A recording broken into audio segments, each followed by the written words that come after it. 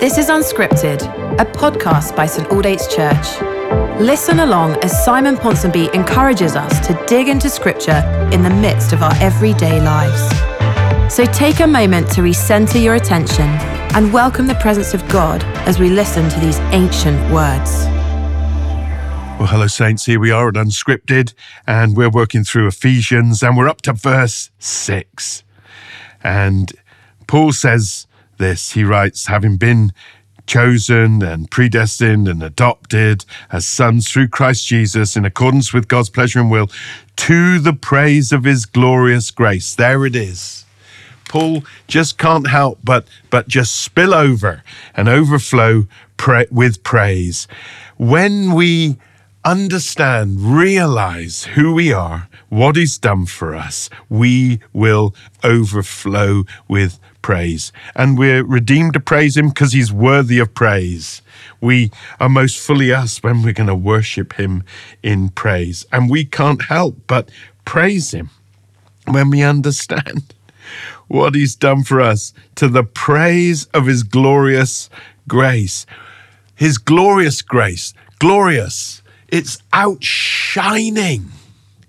It's just splendid, magnificent, wonderful. It's decadent. His glorious grace.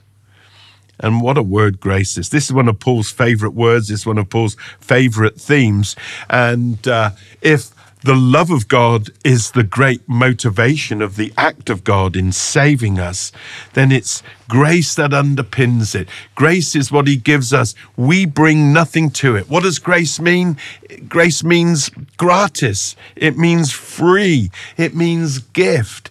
It means you don't pay for it. You don't earn it. You don't merit it. You don't accrue any credit. You put nothing on the table.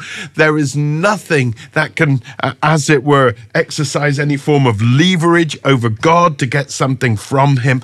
All of God's actions towards us, motivated by love, are received on the basis of grace. They come from the Father's love, they come through the Son's action, and they are received by us on the basis purely of grace. We come empty-handed. It's not a transaction. It's not a trade. We are simply the beneficiaries and the recipients of this grace. And how wonderful that is. Literally, glorious grace. GG, glorious grace. And when you get that, you will give praise to God. It goes on, the glorious grace which he has freely given us. Well, Paul's simply repeating himself here. He said glorious grace, which he's freely given us. Well, grace means freely given. But Paul is just coming at the same thing from a different angle, like all good preachers. He's repeating himself, but with a slight nuance to underline another slight facet to show off this diamond of salvation. Is freely given. How free is free? I mean, how much does it cost us? What do you have to pay? What do you have to bring? What do you have to do? What do you have to put in? What effort do you have to lay out? And the answer is naught. It is freely given, freely gifted.